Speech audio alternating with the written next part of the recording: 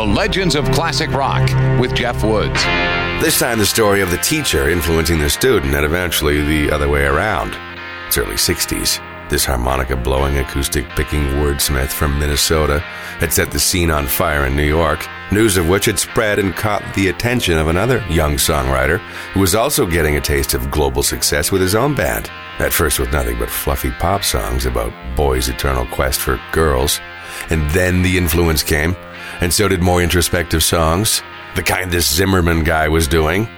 The idea of writing his way with greater depth and self gave John Lennon tunes like Help and Norwegian Wood. And Bob Dylan didn't need a little help from the Beatles, but by osmosis he got it. Their style and success rubbed off on him too.